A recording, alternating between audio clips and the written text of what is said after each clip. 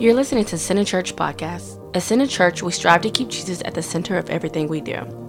You're about to hear a message from our pastor, Matthew Edwards. But before you do, we want to invite you to visit our website at centercharlotte.org. There you can sign up for our weekly emails and receive new content as we release it. Secondly, we want to invite you to visit our pastor's blog at matthewedwards.cc. And finally, if this podcast ministered to you in any way, go ahead and subscribe and you'll be the first to know when we release more content in the future. Thanks for listening in and be blessed. So let's get after it. Here we go. Galatians chapter 1. Now, what I want to share about tonight specifically is about sin. In fact, I said a little bit about it on Sunday, but I didn't really get a chance to go into it. One of the things about sin in the church for the last 2,000 years, I can say this confidently, for the last 2,000 years, the church has been struggling with the issue of sin. Now, when it comes to the topic of sin, I think the general presupposition, so to speak, can't get it out. The presupposition, so to speak, is that the church is anti-sin. So whatever is sin, the church is against it. And I want to be really careful about this too. Matthew Edwards, I am against sin. All right. Keep in mind, I'm against sin for the same reason I believe that God is against sin, because sin destroys you. Sin tears marriages apart. Sin separates parents from families. Sin has never done anything good for anybody. Sin is just absolutely destructive at its very core. I mean, Paul said himself, the wages of sin is death, but the gift of God is eternal life. At the end of the day, sin kills, sin destroys. So Matthew Edwards, pastor of Center Church in Charlotte, North Carolina, I am against sin, vehemently, strongly, aggressively against sin. I am in no way, shape, or form for sin. All right. And I know I'm probably like going overboard on that, but I want to say that, and I want to make that very clear from the beginning, because what I want to show you is this: at the end of the day, yes, I am against sin, but there is something that God is against more than he is actually against sin. Now, saying that very, very carefully and intentionally, I'm going to show you why I'm saying that in just a moment. But saying that, I want you to understand what we're about to read. We're about to compare two different churches. All right.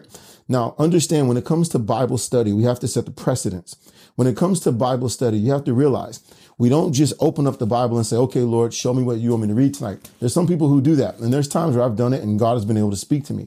But I think when it comes to Bible study, we're not just going to open the Bible at some random point and say, okay, Lord, give me whatever you have. Bible study is intentional. Bible study is saying, okay, Lord, I want to see it. And when you come to Bible study, understand Bible study is saying, let me see the Bible through the lens or through the window that God wants me to see it through. The reason why I say that is this: the entire Bible was not written to us. Now, I'll say that carefully, but again, the entire Bible was not written to us. Now, there is a section of the Bible that was written to us. And let me say what Paul said. All scripture, the entire Bible, all scripture is God breathed and is useful for teaching, rebuking, correcting, and training in righteousness. So yes, the whole Bible is useful.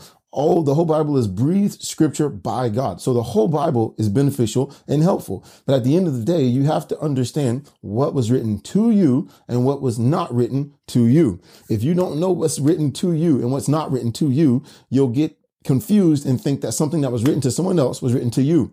In fact, I've used this example before. Let's say my brother who's on here, let's say me and Stephen had an inside joke when we were kids. We have tons of inside jokes. But anyways, let's say me and Stephen have an inside joke.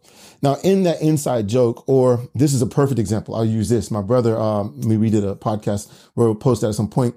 When we were kids playing basketball growing up, there was a time I beat my cousin, and me and my cousin, we had this ongoing bet that one day, if I ever beat him, he's older than me. If I ever beat him, he would give me his Reggie Miller Indiana Pacers basketball shorts. Now that was between us, right? Now, nobody really knew what that was. But now that we're adults, fast forward 20 years down the road, if I were to write a note or a letter to my brother, and in that letter or in that email, if I were to write an email to him and I would say, Stephen, the Lord has shown me this, the Lord has shown me that, the Lord has shown me X, Y, and Z when you take communion, when you pray in the Spirit, and all these scriptural truths that the Lord's been sharing with me, that's all beneficial. But at the end of that email, I put, oh, by the way, I'm keeping the Reggie Miller shorts. Don't ask for them back.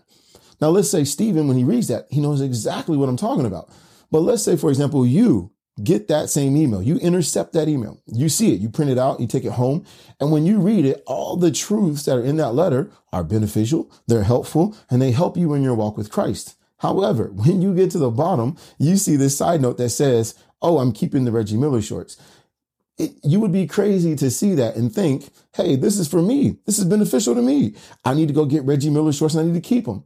Now, again, not understanding the context and not realizing that it wasn't written to you, you'll start applying things to your life that have nothing to do with you whatsoever, that are not beneficial to you, that are not helpful to you, and really won't do anything for you at all. So again, the Bible is no different. You have to understand the context. You have to understand what was written, who it was written to, and the context in that it was written.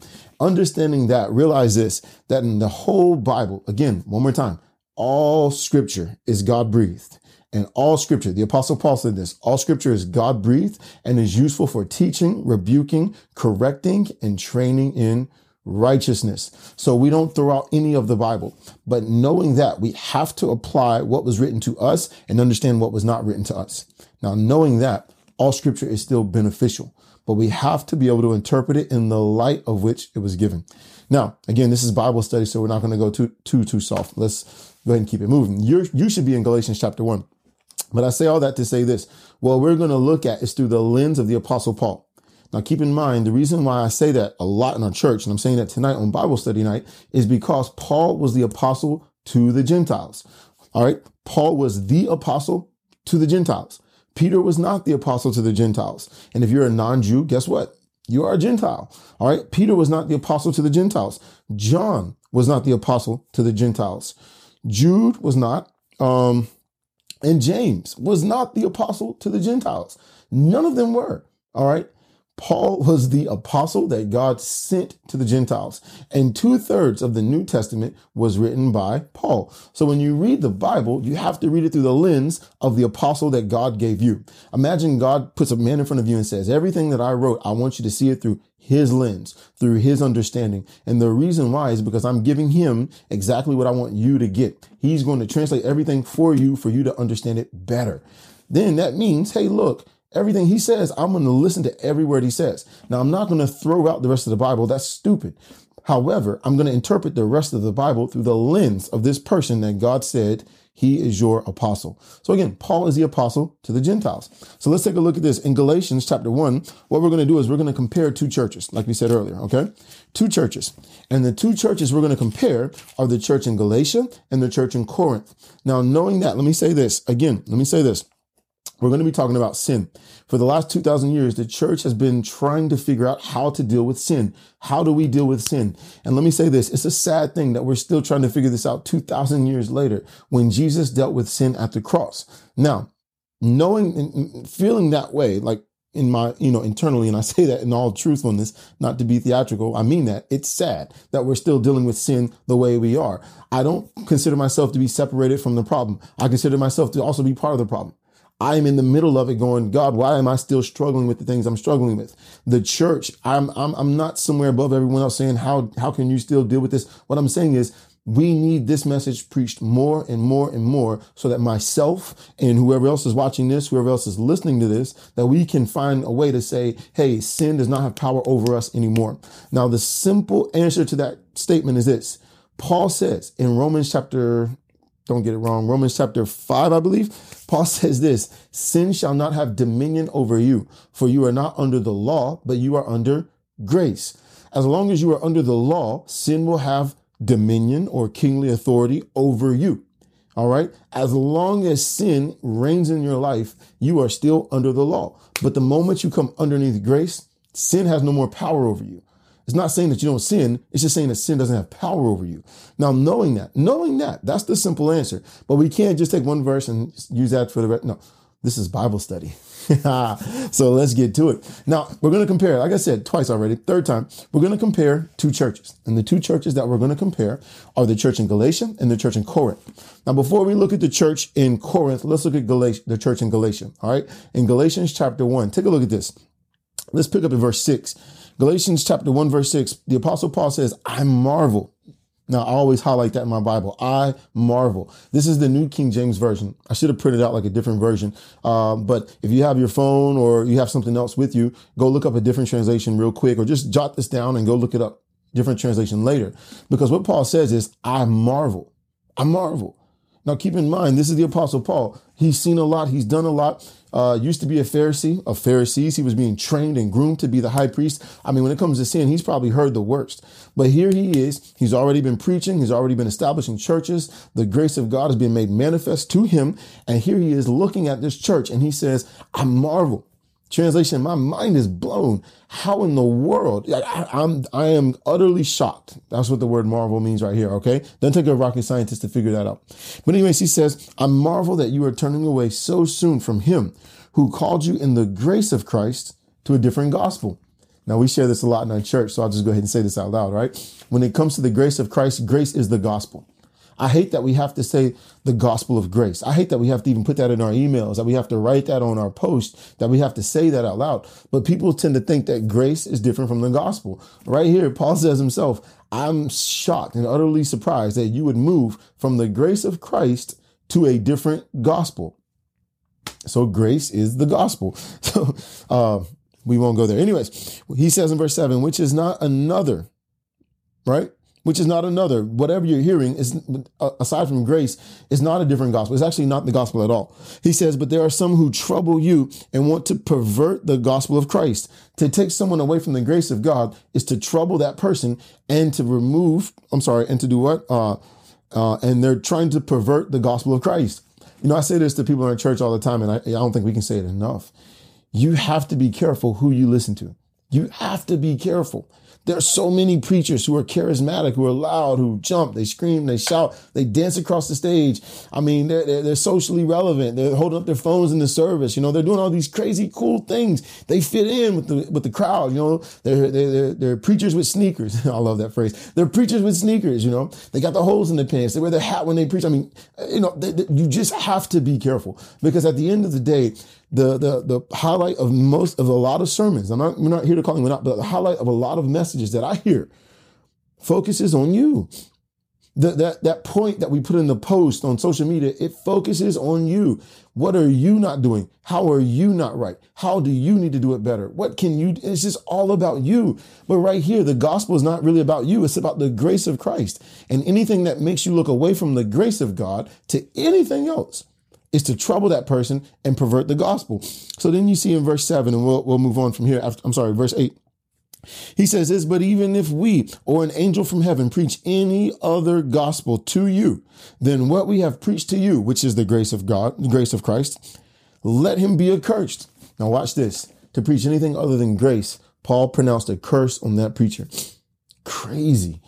A curse on that ministry. I mean, this is just mind blowing. The Apostle Paul is saying anyone who preaches anything other than grace, let them be cursed. Then he says this in verse 9, as we have said before, so now I say again, if anyone preaches any other gospel to you than what you have received, second time, let him be cursed. Now, I like the New King James on this, but let me say it this way. He just pronounced a double curse on anyone preaching anything other than the grace of Christ. You know, let me say this. I don't care what people think, what people feel. I don't care how many people come to me and say, Matthew, there's more, there's other, there's this. Let me say this. I'm not stupid. If Paul said you preach anything other than grace, you're cursed. I'm preaching grace. I'm staying in grace. And you know what? That's my prayer every time I open my Bible is, Lord, show me more of your grace so that I can share more of your grace. Because if what you want me to do is share the word of God, share revelation that unveils Christ, then help me do it. Because the last thing I ever want to do is stand up in front of anyone and preach anything other than grace. Because the one who preaches anything other than grace, that person is under a curse. Now think about the point of a curse. The point of a curse is not because God is mad at the person, but God wants to protect the people under that person's influence. So what does he do? He curses that ministry and causes that ministry to deteriorate from the inside out.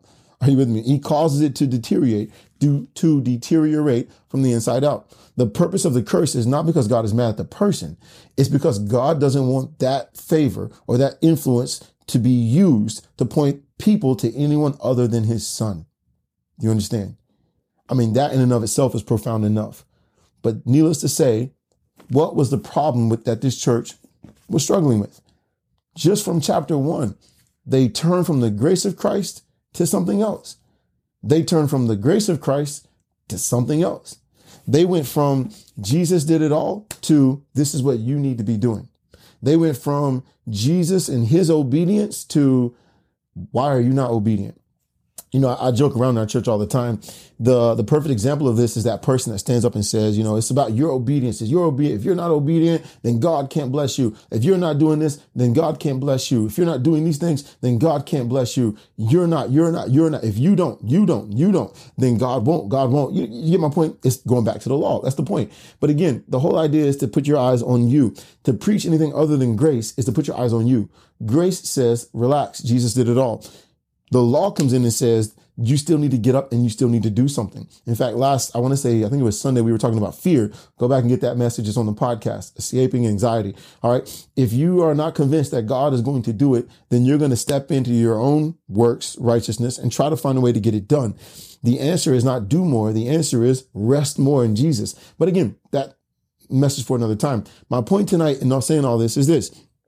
The problem with this church in Galatia was, they had Paul come and preach the grace of Christ, and they were excited. Jesus did it all. It's about what Jesus did. We are as righteous as Jesus is because it's his righteousness. And then all of a sudden, if you read the rest of the book, other people came in and they started preaching something different from the grace of Christ. And it turned the mindset of the people to say, maybe we do need to get up. Maybe we do need to do something. Maybe God will bless us if we do something else. Now, I want you to understand, Paul is not mad at these people. He's not pronouncing a curse at these people because they were just blatantly, openly sinning. Paul was mad at them because they were trying to be good enough for what God had for them. Now, I'm going to show you that in just a moment. I'm going to share a little bit more about that in just a moment. But I mean, think about it. Paul was not saying, I marvel at you. He was not saying that, you're cursed because you're just blatantly sinning. You don't care. You're doing all these things that are bad. Paul said, you are under a curse, and I am utterly shocked and marveling at you because you're trying to be good enough for what God has for you. Now, knowing that, let me say this, and I'll just go ahead and beat myself to the punch, right? Let me just go ahead and say this. There is nothing worse than trying to be good enough for what God has for you. There's nothing worse. I can show you examples. My mind's already racing. I can show you examples of the Old Testament, but for the sake of Bible study night, we're already 20 minutes into this. I won't do it. All right. I love you too much. I won't do it. But I want you to understand something. There is nothing worse than thinking that God is going to do something for you because you have done something first. There's nothing worse than it. Now, again, Paul uses words he never uses for any other church. He uses words like, I marvel, and he uses words like curse. He's never said that to any other church, and he doesn't say it to any other church. He says it to this church only because they stepped away from the grace of Christ to a different gospel. Now let's compare this with the church in Corinth. Are you ready? Now, the church in Corinth was actually a pretty rough church. I'm going to try to have this culturally relevant moment. I don't know if you've ever played Assassin's Creed. I probably shouldn't be saying that in a Bible study, but you know what? It's all good. I play Assassin's Creed, huge Assassin's Creed nerd. I love the game. I was playing Assassin's Creed Odyssey, which actually takes place in Greece, which is really cool because Paul set up churches in Greece. This is a nerd moment. Anyways, in the game, you don't encounter prostitutes or harlots until you get to the city of Corinth in the game, which is interesting because of all the churches that Paul visited in the Bible or all the churches he created in the Bible. Corinth is the only church that has an issue with temple prostitutes. So nice tidbit there, historically relevant, to prove again that what we're reading here is factually true. Anyways, let's get to it. Sorry. 1 Corinthians chapter 5.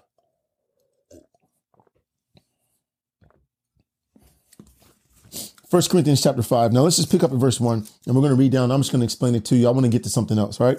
1 Corinthians chapter 5, look at verse 1. Paul says, it is actually reported that there is sexual immorality among you, and such sexual immorality as is not even named among the Gentiles, that a man has his father's wife, exclamation point. Translation, he's saying, let me get this correct to the church in Corinth. All right. He says, let me get this correct. All right.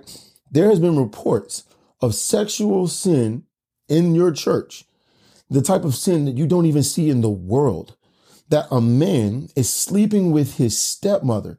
I mean, Paul is like, wait a second. Let me understand this correctly. This is what I just got a report of, that in your church, there is a man who is sleeping with his stepmother. Then he says this in verse 2, and you are puffed up and have not rather mourned that he who has done this deed might be taken away from you. In other words, the leadership, the elders, the deacons, whatever you want to call your church eldership, leadership, he's saying you're not even like showing remorse by what happened. You're not even upset about it. You're puffed up about it. He says in verse 3, for I indeed am absent in the body, but present in the spirit, have already judged as though I were present him who has done the deed. In the name of our Lord Jesus Christ, when you are gathered together, along with my spirit, with the power of the Lord Jesus Christ, deliver such a one to Satan for the destruction of his flesh, that his spirit may be saved in the day of the Lord Jesus. In other words, now I want you to notice how he says to deal with the person. He says, deliver him over to Satan, deliver his flesh over to Satan, that his spirit might still be saved. Notice what he said. This man slept with his stepmother, and Paul did not say he's condemned to hell. Paul said his spirit still belongs to God, but deliver his flesh over to Satan. Now, if you follow the train of thought, read 2 Corinthians, the second letter to the Corinthian church. He actually goes back and says, hey, remember that man I told you to kick out, deliver to Satan? Remember him? To the one I told you to exile? Bring him back in, lest we lose not just his body, but we also lose his spirit and his mind. All right. The way to deliver the man over to Satan is to cut him off from the rest of the church. Cut him off. As long as he's part of the fellowship and the brotherhood, he is safe. That's why I tell people all the time, church is not a man's idea. Church is not a good idea. Church was God's idea. People who say, well, I don't need to go to church. Let me say this. Church was not my idea, and it wasn't your pastor's idea. Church was God's idea. Plain and simple. You don't want to go to church? That's fine. But let me say this. It's not my idea. It's God's idea. And right here, Paul is saying, deliver that person up to Satan who's doing something that's so vile, so crazy that doesn't even happen in the world. He's saying, deliver that person to Satan. The way that they're supposed to do it is to cut that person off from church. Now, what does that say about people who say, I don't want to go to church anymore?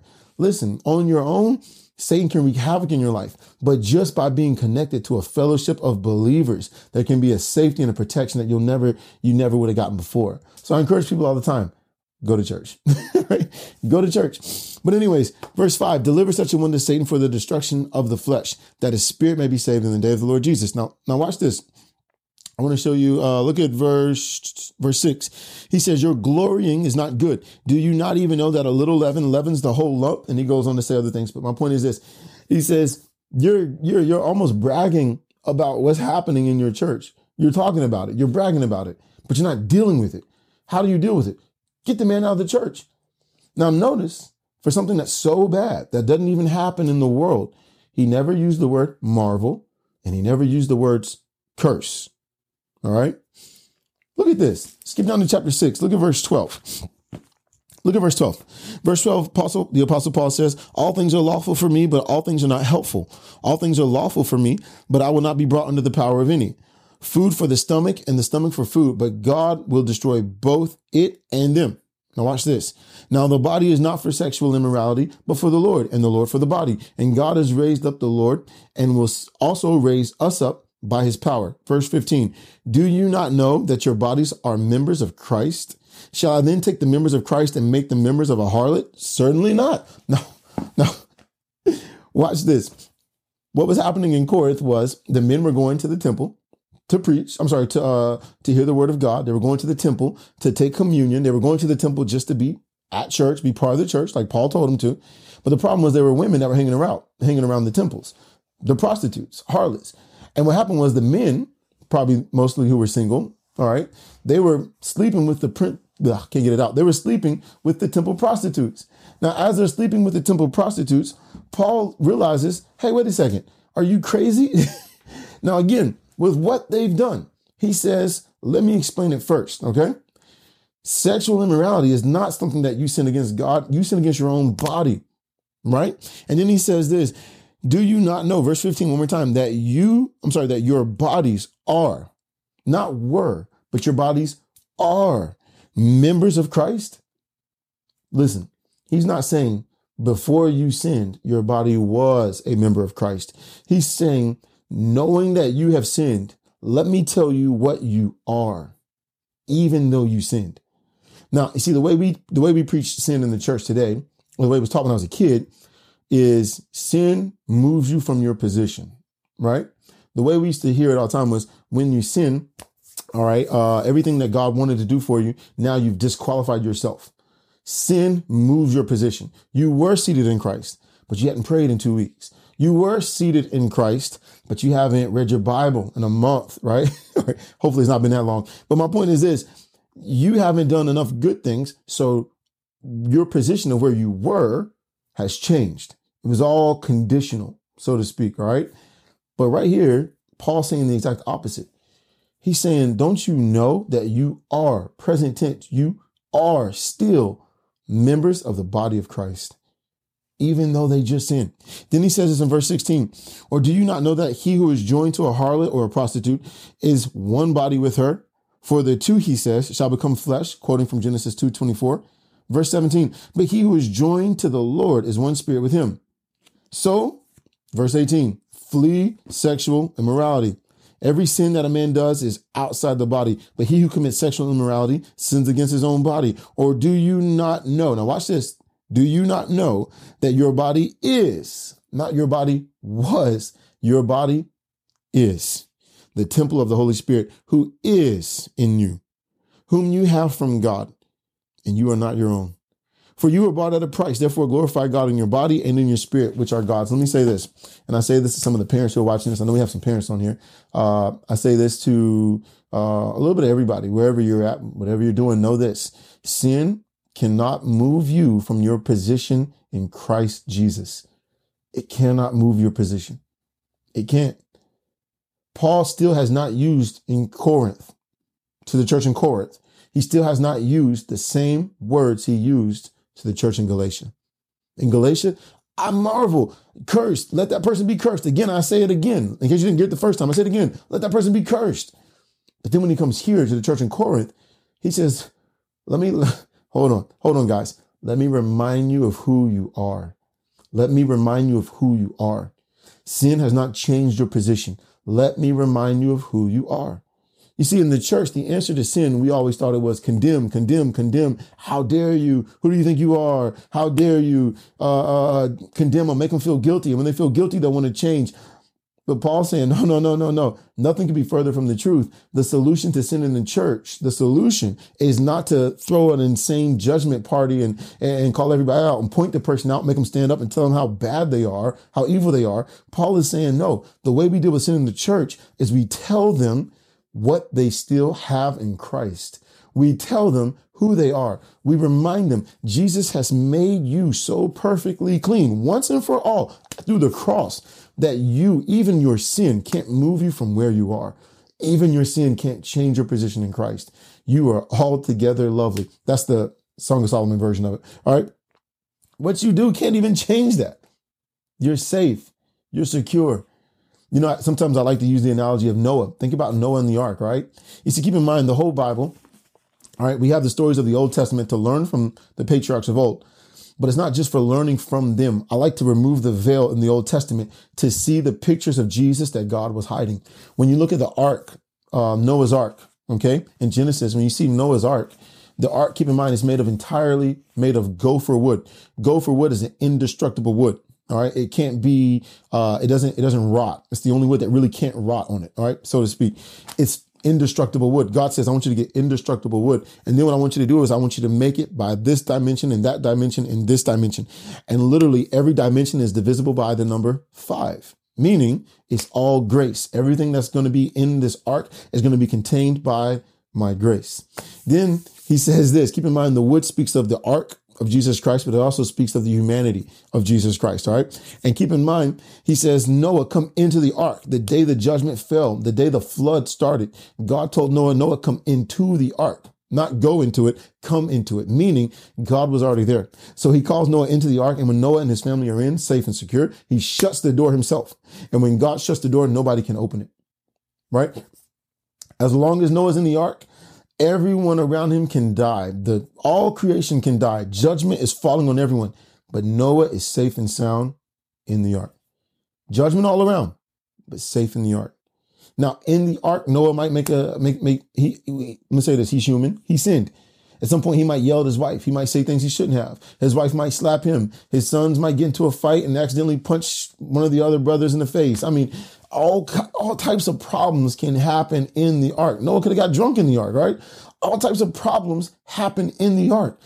But in the ark, no one falls out the ark, because once God shuts the door, they are sealed to the day the judgment resides. And when they step out, the Bible says that the ark came to rest on Mount Ararat. And Ararat in the Hebrew literally means curse reversed. Their first step in the new creation was to put their feet on a mountain called the curse is reversed. Again, for all of us, it's not just to learn from the patriarchs. It's to remove the veil and realize what God is trying to get you to understand, the Holy Spirit is trying to unveil to all of us, is once you say, Jesus, you are my Lord, you are now stepping everywhere you step. The curse has been reversed. When you go to work, the curse has been reversed. At home, the curse has been reversed. So if you're experiencing the curse in your life, know this, Jesus has reversed the curse.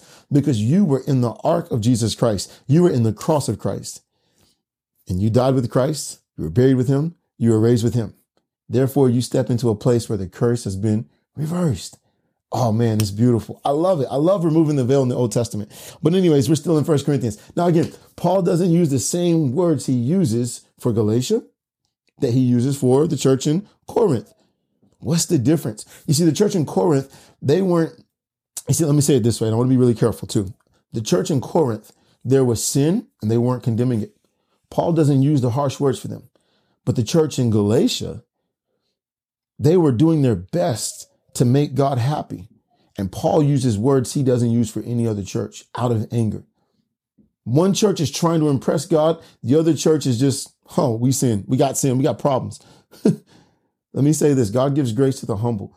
As long as the church in Galatia is trying to be right by what they do, as long as they're trying to get God to bless them by what they do, Paul is mad. Paul is PO'd, all right?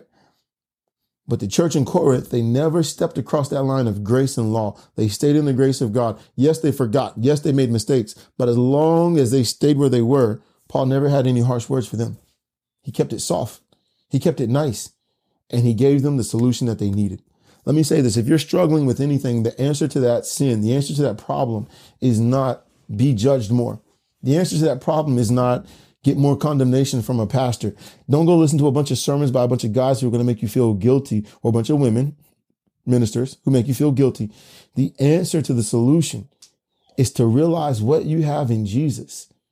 Not try to feel guilty enough that you won't do it anymore, but to realize what you have in Christ. That's Paul's solution. Now you say, Matthew, well, that's kind of a reach. Let's do this. 1 Corinthians chapter 15, same chapter, same book. 1 Corinthians chapter 15. Look at this. 1 Corinthians chapter 15. Now let me tell you what's going on. We're going to read verse 34 in just a second. Let me tell you what's going on. 1 Corinthians 15. Somebody said, well, I don't really believe that, that the dead come back to life. And Paul says, well, let's take that logic all the way back to Jesus. Let's say the dead don't come back to life. Therefore, let's say Jesus didn't come back to life. And I use this from my Easter Sunday message, so you can go back and listen to that. But anyways, he goes on to say this. If the dead aren't raised back to life, then Jesus isn't. And if Jesus isn't, let me say this. All this preaching we're doing, we risk our lives every time we stand up to preach the gospel. He's saying all of this is really just a waste. We're wasting our time. We're wasting our life doing all this. It really means nothing. Then all of a sudden he comes out to verse 33. He says, do not be deceived. Evil company corrupts good morals. Translation, there are people in your church who are saying dumb things. Don't spend time with them because evil company corrupts good morals. Be smart about this. We're not wasting our time. Jesus did come back to life. We know he came back to life. We know that he was raised from the dead. Knowing that, don't spend time with stupid people because stupidity is contagious. All right. Now, then he says this in verse 34, awake to righteousness. Wake up to righteousness and do not sin. For some do not have the knowledge of God. I speak this to your shame. Now, watch this. All right. I want to say this very carefully. Go and find a different translation. I love the New King James, but go find a different translation, because what you're going to see is this verse actually literally says this: wake up to righteousness and sin not. You see, the ability to stop sinning, the ability to be set free from sin. And I use that on purpose. The ability to say that I don't give in to every temptation. I don't have to give in to every temptation. I don't have to get tripped up every time I do this, or every time I go there, or every time I hear that. All right. Sin does not control me. The way to win, all right, is to wake up to the reality that you are still righteous. I tell our church all the time, and I want to encourage you to do the same. Say out loud every day, I am the righteousness of God in Christ. Remind yourself, I am the righteousness of God in Christ. No matter what goes on in life, and no matter how many times you fail, every time you fail, wake up to the reality. You are righteous. Every time you fail, wake up to that reality. Tell yourself in that moment that you're failing, I am still the righteousness of God in Christ. I am the righteousness of God in Christ. Just keep saying it. I am the righteousness of God in Christ. And what happens is this: when you wake up to that reality, when that reality becomes true, all of a sudden, sin has no more power over you. The ability to stop sinning comes when you realize God isn't judging you. You are still the righteousness of God in Christ. Now, how can we say that? How can we say when we sin, God isn't judging us, that we are still the righteousness of God in Christ? How can we say that? Keep in mind, 2,000 years ago, God didn't put some of your sin. God didn't put a lot of your sin. God put all your sin into the body of his son. And at the cross, Jesus died for our lifetime and eternity of sin. In fact, in the book of Hebrews, I love Hebrews chapter 10, but in the book of Hebrews, I want to say chapter 9, he says this: the blood of bulls and goats gave temporary forgiveness, but the blood of Christ was eternal. Is eternal, offering us eternal redemption. His blood doesn't just cover you for a small portion of time. His blood covers you for an eternity. I love Hebrews chapter 9, but Hebrews chapter 10 is my favorite chapter in the Bible. So go read Hebrews chapter 10. Love it. Huge. All right. Anyways, how do we get on this? What were we saying?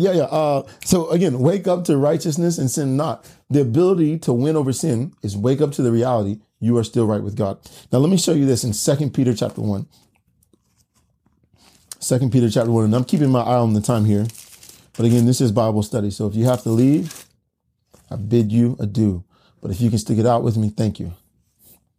I'm coming to something. I think you're going to enjoy it. Look at this in 2 Peter chapter 1. We're going to pick up at verse 5. 2 Peter 1, verse 5. Look at this. Peter says, but also for this very reason, giving all diligence, add to your faith virtue, to virtue, knowledge, to knowledge, self-control, to self-control, perseverance, to perseverance, godliness. Verse 7, to godliness, brotherly kindness, and to brotherly kindness, love. Now, let me say this, from 5 to 6, those are all good things. Now, one thing he said is bad. All right. The one I think speaks to me the most is self-control. I have a real issue with white chocolate. White chocolate is my weakness. If you know me, you know white chocolate is my weakness. All right. So let me say this: for whatever you're going through, whatever your problem is, all right, self-control is in there as well. All right. All these things, he's saying, add all these things to you because these are all good things. You should have brotherly kindness. You should have love. All right. You should have virtue. You should have faith. You should have all these things. You should have all these things. And all these things, let me say this: all these things, they should be exuding themselves from you. But the problem is, if we stop there, I've just given you something to do. But let me show you. God's way is better. Grace is always better than what we can come up with on our own. Watch this. Verse 8, for if these things are yours and abound, you will be neither barren nor unfruitful in the knowledge of our Lord Jesus Christ. Verse 9. Now, this is the clincher, all right? The punchline, so to speak. Watch this. For he who lacks these things, all right, if you're missing in any of these things, he says, for he who lacks these things, he is short-sighted, even to blindness, and has forgotten that he was cleansed from his old sins. Now, this verse to me just kind of brings it all home. To the one who is missing any of those things, all those things, most of those things, if you're missing in any of those things, you have forgotten that you've been cleansed from your old sin. Somewhere in your mind, your spiritual enemy is telling you you're still guilty. He's still making you feel condemned for something you did, and sometimes something that you are doing. But in that moment, Peter's saying, don't be short-sighted. Don't only see what's in front of you and make a judgment call. Don't see what's in front of you. Don't see what you just did and say, okay, I'm going to make a decision. God is mad at me. Or I'm going to make a decision. How can I go to church? How can I do this? How can I pray? How can I say I'm righteous? I'm the righteousness of God. How can I expect God to do something for me when I just did this? He's saying, stop. You're short-sighted, even to blindness, because you're missing the point. The point is not to see yourself. The point is to realize to see that he has removed all your sin. And if you can see that, then all those things will come. Even in the moment where you're failing, you're eating the white chocolate, you know you're not supposed to be eating it. All right. In that moment, if you can remember, he cleansed you even from that sin too. Self-control can kick back in. You won't be unfruitful. Instead, you'll be fruitful in the knowledge of our Lord Jesus Christ. Now, let me show you something, and I'm going to bring this to a close. Look at this in Matthew. Matthew chapter 11. Matthew chapter 11. We're going to pick up at verse. Is it Matthew 11? Where is it? No, I apologize. It's Mark chapter 11. Mark chapter 11. Now I'm going to share something with you about how to move mountains. I was just singing a song about that earlier. I've seen you move the mountains, and I believe I'll see you do it again. Awesome song, by the way. If you don't know it, it's called Do It Again by Elevation. You should go check it out. Awesome song. Anyways, I was just, singing that just the other day. And the more I was singing it in preparation for today, I really felt impressed to share this with all of you. Now, when it comes to moving mountains, Jesus is going to say something in verse 23. In fact, let's skip to 23 real quick. He says this, "For surely I say to you, whoever says to this mountain, be removed and cast into the sea, and does not doubt in his heart, but believes that those things he says will be done, he will have whatever he says." Now, watch this. He's saying, if you can believe in your heart and not doubt, if you look at a mountain and say, be removed, mountain, go be thrown into the sea. All right. He says it'll happen. All you have to do is believe it when you say it. Don't doubt in your heart. But if you can believe it when you say it, it will be done for you. All right. Now, let's get to that point. OK, shall we? Let's back up a little bit to verse 12 and let's figure out how we got here. OK, now watch this in verse 12. It says, "Now the next day when they, Jesus and his disciples, had come out from Bethany, he was hungry. And seeing afar a fig tree having leaves, he went to see if perhaps he would find something on it. When he came to it, he found nothing but leaves, for it was not the season for figs. In response, Jesus said to it, 'Let no one eat fruit from you ever again.' And his disciples heard it." Now, we're going to stop there. Let me just explain. I don't think I need to, but for the sake of argument, let's explain. All right. Jesus leaves Bethany. On his way to Jerusalem, he sees a fig tree and he's hungry. So he approaches the fig tree. Now, keep in mind, it's not the time for figs. But anyways, he comes to the fig tree. And I love that detail that it's not the time for figs because he's trying to show us this has nothing to do with the figs. Jesus knew it's not the time for figs, but he went and did this anyways. So that's like the Holy Spirit's subtle hint. Don't get stuck on the miracle. Look at the sign and realize it speaks to a greater truth, right? Now, keep in mind, it's not the season for figs. Jesus goes to the fig tree anyways. When he gets to the fig tree, there's no figs. So what does he say? "Let no one eat fruit from you ever again." You see, today when we use, cuss words, we swear, people say, "Oh, you cuss this person out." A Bible curse really has nothing to do with using certain words. A Bible curse is when you look at somebody or you look at yourself and you say, like Jesus did. Let's say, if I was to curse myself, I would say, "Gosh, I'm always late," or "Man, I always make mistakes," or "I always do this, I always do that." It's to say something negative over yourself or to a different person. All right. When you do that, you've cursed yourself or you've cursed that other person. So Jesus right here, he didn't have to use certain words. Just by looking at the tree and speaking something negative over the tree, he cursed the tree. Now, he curses the tree in verse 14. Skip down to verse 20. The very next day, it says, "Now in the morning as they, Jesus and his disciples, passed by, they saw the fig tree dried up from the roots. And Peter, remembering what Jesus had done the day before, said to him, 'Rabbi, look, the fig tree which you cursed has withered away.' Now, Peter is shocked. How can you say that to the tree? The tree died. Now watch what Jesus says, verse 22. "So Jesus answered and said to them, 'Have faith in God. For assuredly I say to you, whoever says to this mountain, be removed and be cast into the sea, and does not doubt in his heart, but believes that those things he says will be done, he will have whatever he says.'" Now let me share this with you. All right. The reason why I put the context before, because I want to show you this. The fig tree is really the key. I say this a lot in our church. Whenever you see a treasure, there's always a key very close by. The Holy Spirit doesn't like to hide truth very well. All right. It's the glory of God to hide something, but it's the glory of kings to find it. He knows that we need him to help us find the key. So he wants to help us find it. So the key is actually right here in the story. Now watch this. The treasure is, speak to the mountain will be removed. but don't doubt in your heart. Now, how do we get from where we are to that place where mountains will be removed? Let me show you. It's actually tied up in the fig tree. The first time a fig tree is mentioned in the Bible. All right. I want you to think about this. Ask yourself, where is the first time a fig tree is mentioned in the Bible? All right. If you're trying to remember in your head, let me just go ahead and tell you. It's mentioned in the Garden of Eden. Adam and Eve had just sinned and they looked at each other. They ate from the wrong tree. They looked at each other and they realized that they were naked. And they realized that the glory of God had disappeared. It dissipated. It was gone. And in that moment, Adam and Eve went, and instead of killing an animal, they went and took the fig leaves, sewed the fig leaves together, and tried to cover their sin with fig leaves. Now, I'm speaking more to the type and to the shadow because what I want you to understand is this. Fig leaves, not figs themselves, but fig leaves speak of a bloodless religion. They speak of a religion without blood. They speak of, let me fix the mistake that I made. No one has to die. Let me just fix the mistake that I made.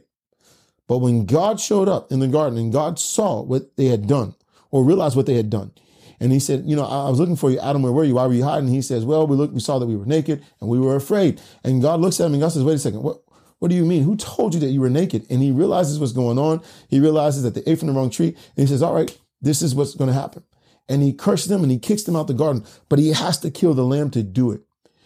You have to understand, there is no such thing with God as a bloodless religion. The law presupposes that you can do it on your own, right? It presupposes that you can do it on your own. Jesus cursed the fig tree. You have to curse self-righteousness. And I say this very carefully. The implication here is to curse self-righteousness. Curse that part of you that thinks I can be good enough. Curse that part of you that thinks I can do something right. Paul is cursing the Galatians who were preaching, not them, the church, but he's cursing the people who are preaching anything other than grace. Because what he's saying is it's a bloodless religion. It's taking Jesus out of the equation. As long as I'm looking at myself for all the mistakes I made, as long as I'm looking at myself for all the mistakes I've done, all the wrong things, all the evil things, all the bad things, and I'm holding on to the guilt, I'm holding on to the condemnation, I'm holding on to the hurt, as long as I'm holding on to all of that, what happens is this, that is a bloodless religion. And Paul is saying curses anyone who preaches that. Jesus is saying curse the fig tree, curse self-righteousness, right? And what is the result?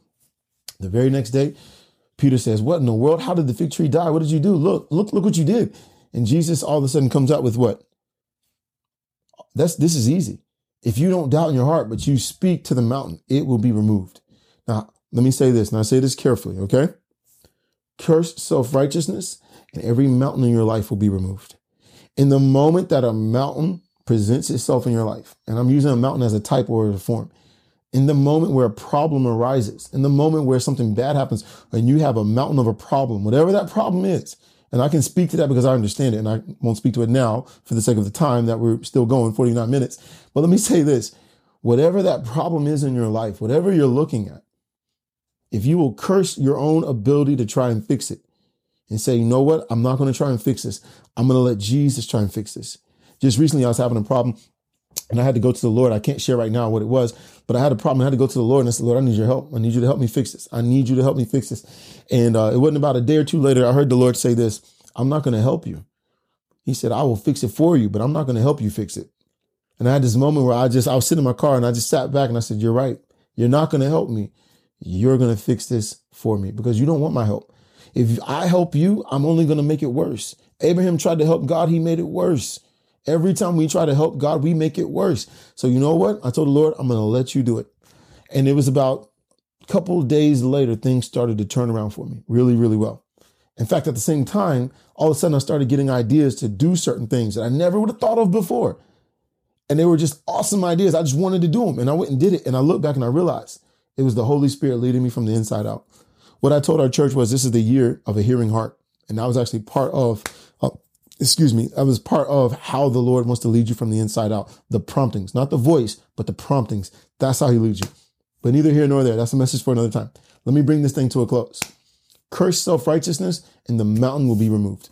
Now, let me show you this. This is my very last verse. Look at this in Zechariah, Old Testament, Zechariah chapter 3. Zechariah chapter 3. Yes, Zechariah chapter 3. We're going to close. with a story about a man named Joshua. All right. And I hope that you've been blessed tonight. I know it's been a long one, but this is Bible study. So I don't, I guess I should apologize, but it's Bible study. You knew what you were getting. Zechariah chapter 3, we're going to pick up at verse 1. And I just want to read verse 1 down to verse 3 because I want you to understand the context of what's going on. All right. Zechariah chapter 3, verse 1, it says, then he showed me, Zechariah is the prophet, and he's saying, the Lord showed me Joshua, the high priest, standing before the angel of the Lord, and Satan standing at his right hand to oppose him. Now watch this. At this point, Jesus hasn't come yet. So because Jesus hasn't come yet, that position that Adam had at God's right hand to speak to God, that position has been compromised. Now Satan has that position. A lot of people at this point in the Bible, a lot of people look at the story of Job and they say, well, Job this, Job that. Let me say this. We'll talk about Job another time. But keep in mind, Satan was in God's presence and he didn't die. How was he in God's presence and he wasn't annihilated? Well, when Adam sinned, before he sinned, Adam had a place at God's hand to speak to God. But when he sinned, he bowed the knee and gave that position up to Satan. So in Job's story, you see Satan talking to God and God doesn't say, how did you get here? God knows he has the right to be here because Adam compromised that position. Now, knowing that right here, God gives Zechariah a vision. And in the vision, Satan is at God's right hand attacking Job. He's attacking Job. He's imagine like a court of law. God is the judge. And Joshua is the one on trial, and Satan is opposing everything that Joshua is, and he's attacking him just with his words alone. So watch this. He has a vision that Satan is opposing him at God's right hand. Verse 2, and the Lord said to Satan, the Lord rebuke you, Satan. Now watch this. Jesus, the Lord, says to Satan, the Lord rebuke you. The Lord who has chosen Jerusalem, rebuke you. Is this not a brand plucked from the fire? In other words, there was a lot of judgment going on, but out of the judgment, did I not pull him out of the flames to save him for myself? Now watch this. Verse 3. Now Joshua was clothed with filthy garments and was standing before the angel. Now I want you to see this because this is going to set us up for chapter 4. All right. Keep in mind, Joshua is the high priest. And as a high priest, he's feeling guilty. They've come back from captivity and they're trying to rebuild the temple. They're trying to rebuild the city. Right now, they're trying to build the temple first. And as they're building the temple, as a high priest, he realizes that he is going to be the top dog, the one to talk to God. And he realizes he starts feeling guilty. Satan starts making him feel guilty. And on the surface, nobody can see Satan's making him feel guilty. But all of a sudden, the production starts slowing down. They're building the temple, but everything is being slowed down. And they can't figure out what's going on. And all of a sudden, Zechariah, a young prophet, God gives him a vision. This is why things aren't moving as fast as they could be moving. He says, let me show you what's going on in the spirit realm. In the spirit realm, Zechariah is coming under intense condemnation. Satan is making him feel bad. He's making him feel condemned for the position and the way things are turning out. And what he's saying is this: look, I need you to understand his garments are dirty. As a shadow, as a type and as a shadow, his garments are dirty, meaning garments speak of righteousness. And I can't get into that tonight. We'll get into it another time. But your garments speak of righteousness. And he's saying, look, his garments are dirty. And Zechariah realizes, wait a second, if his garments are dirty, then that's all the more reason he's coming under condemnation. Now, condemnation he shouldn't be coming under, but nevertheless, he's still coming underneath it. So he says, okay, what do I say to him? Now, God gives him a vision. This is what I'm going to do. This is how I'm going to do it. But then he says, this is what I want you to tell Joshua. Are you ready? Now, he gives the word to Joshua, and then he comes to Zerubbabel. Now, to Zerubbabel, this is the word of the Lord to Zerubbabel. And I'm going to close with this. 2 verses. You ready? Zechariah chapter 4, verse 6. Very next chapter. We're going to read 6 and 7, and I'm going to close. Verse 6. So the angel spoke to Zechariah and answered to me, this is the word of the Lord to Zerubbabel, the one who's in charge, all right, of rebuilding the temple. Joshua is the high priest, but this is the word of the Lord to Zerubbabel. Not by might or strength, nor by power, but by my spirit, says the Lord. Now watch this. It's not how strong you are. It's not how smart you are, but by the Holy Spirit, says the Lord. The thing that God has called you to do, that mountain that's in front of you, you were making progress, but all of a sudden you got a mountain in front of you, or you have a giant. Let's use mountain, not giant. Let's talk about a mountain. All right. You have a mountain in front of you and you don't know how you're going to scale this thing, how you're going to get around this mountain. You don't know what you're going to do. God, how do I get around this? God, how do I move beyond this? And what he says is this: not by might nor by power, but by my spirit. My spirit's going to do it. And this is how he's going to do it. Look at verse 7. Who are you, O great mountain?